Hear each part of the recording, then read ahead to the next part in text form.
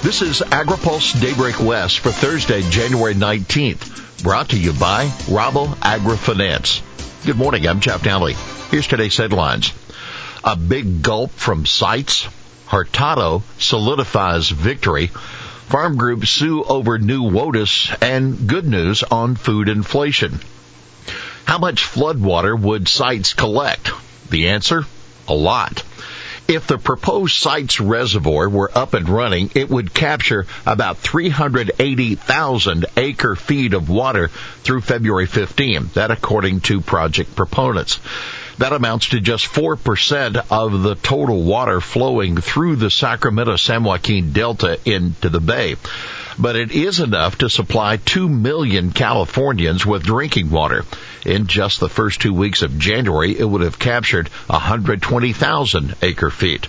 The estimates incorporate extra water releases from the reservoir to support fish populations. Now keep in mind, Sites is scheduled to begin construction late next year and start operations in 2030, but the Water Commission may not award final approval for Prop 1 funding until 2027.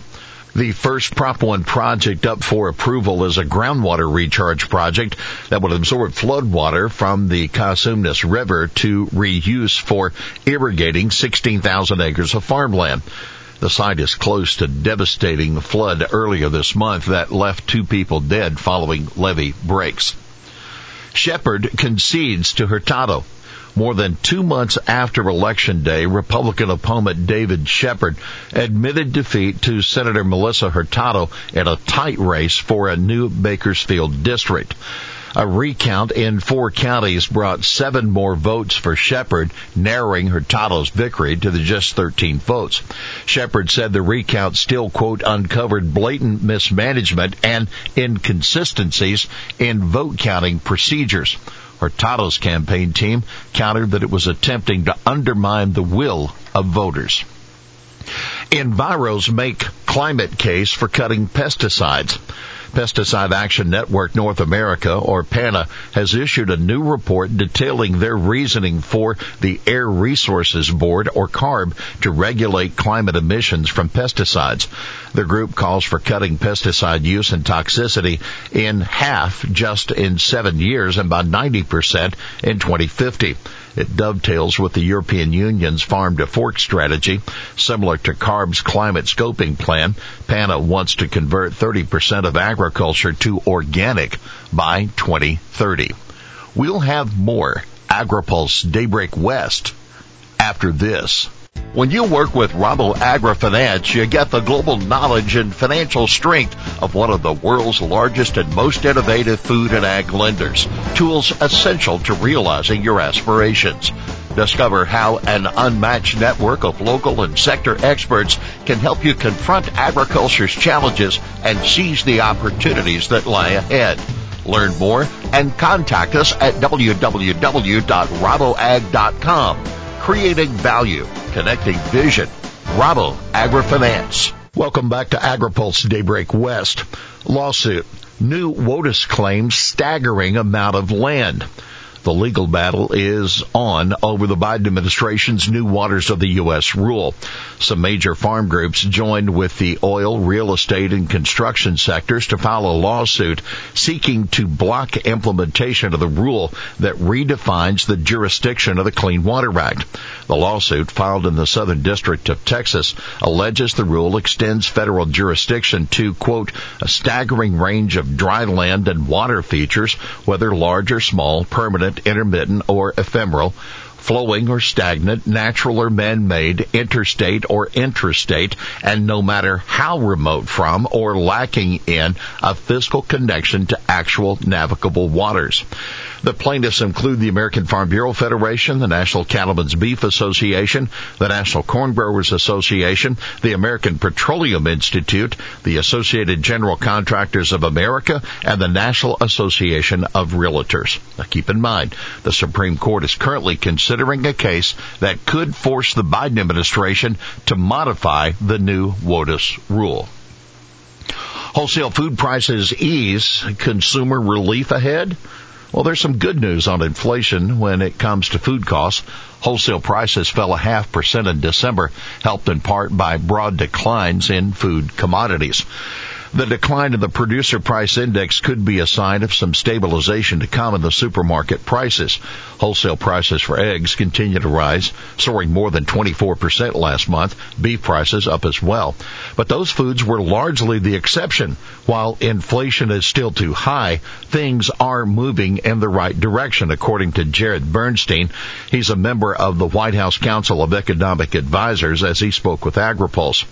Bernstein notes that wholesale poultry prices are down even though egg prices continue to rise as a result of the avian flu outbreak.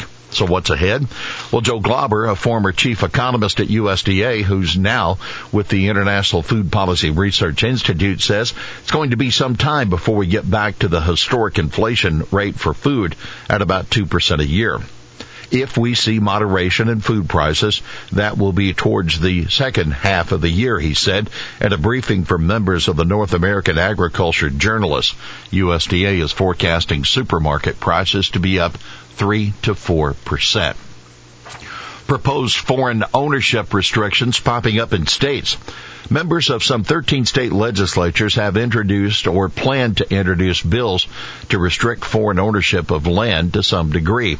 The bills range from restricting foreign adversaries from purchasing agriculture production land to creating state-level boards that function similarly to the Committee on Foreign Investment in the U.S. According to the National Agriculture Law Center, the states where bills are in play are Mississippi, Missouri, Montana, North Dakota, South Carolina, South Dakota, Tennessee, Texas, Utah, Virginia, Washington, and Wyoming.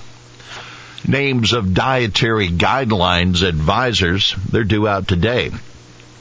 The Department of Health and Human Services is officially kicking off the process for developing the next version of the dietary guidelines for Americans.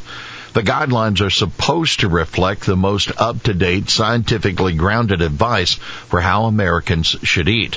Today, HHS plans to announce the members of the Dietary Guidelines Advisory Committee and began accepting registration for the committee's first meeting on February 9th and 10th.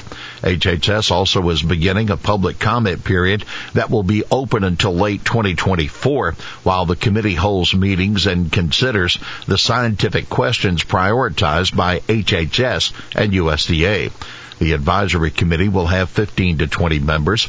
The new guidelines are due out by 2025. All the information will be available at www.dietaryguidelines.gov, HHS says in today's Federal Register notice. Finally, here's today's She Said It.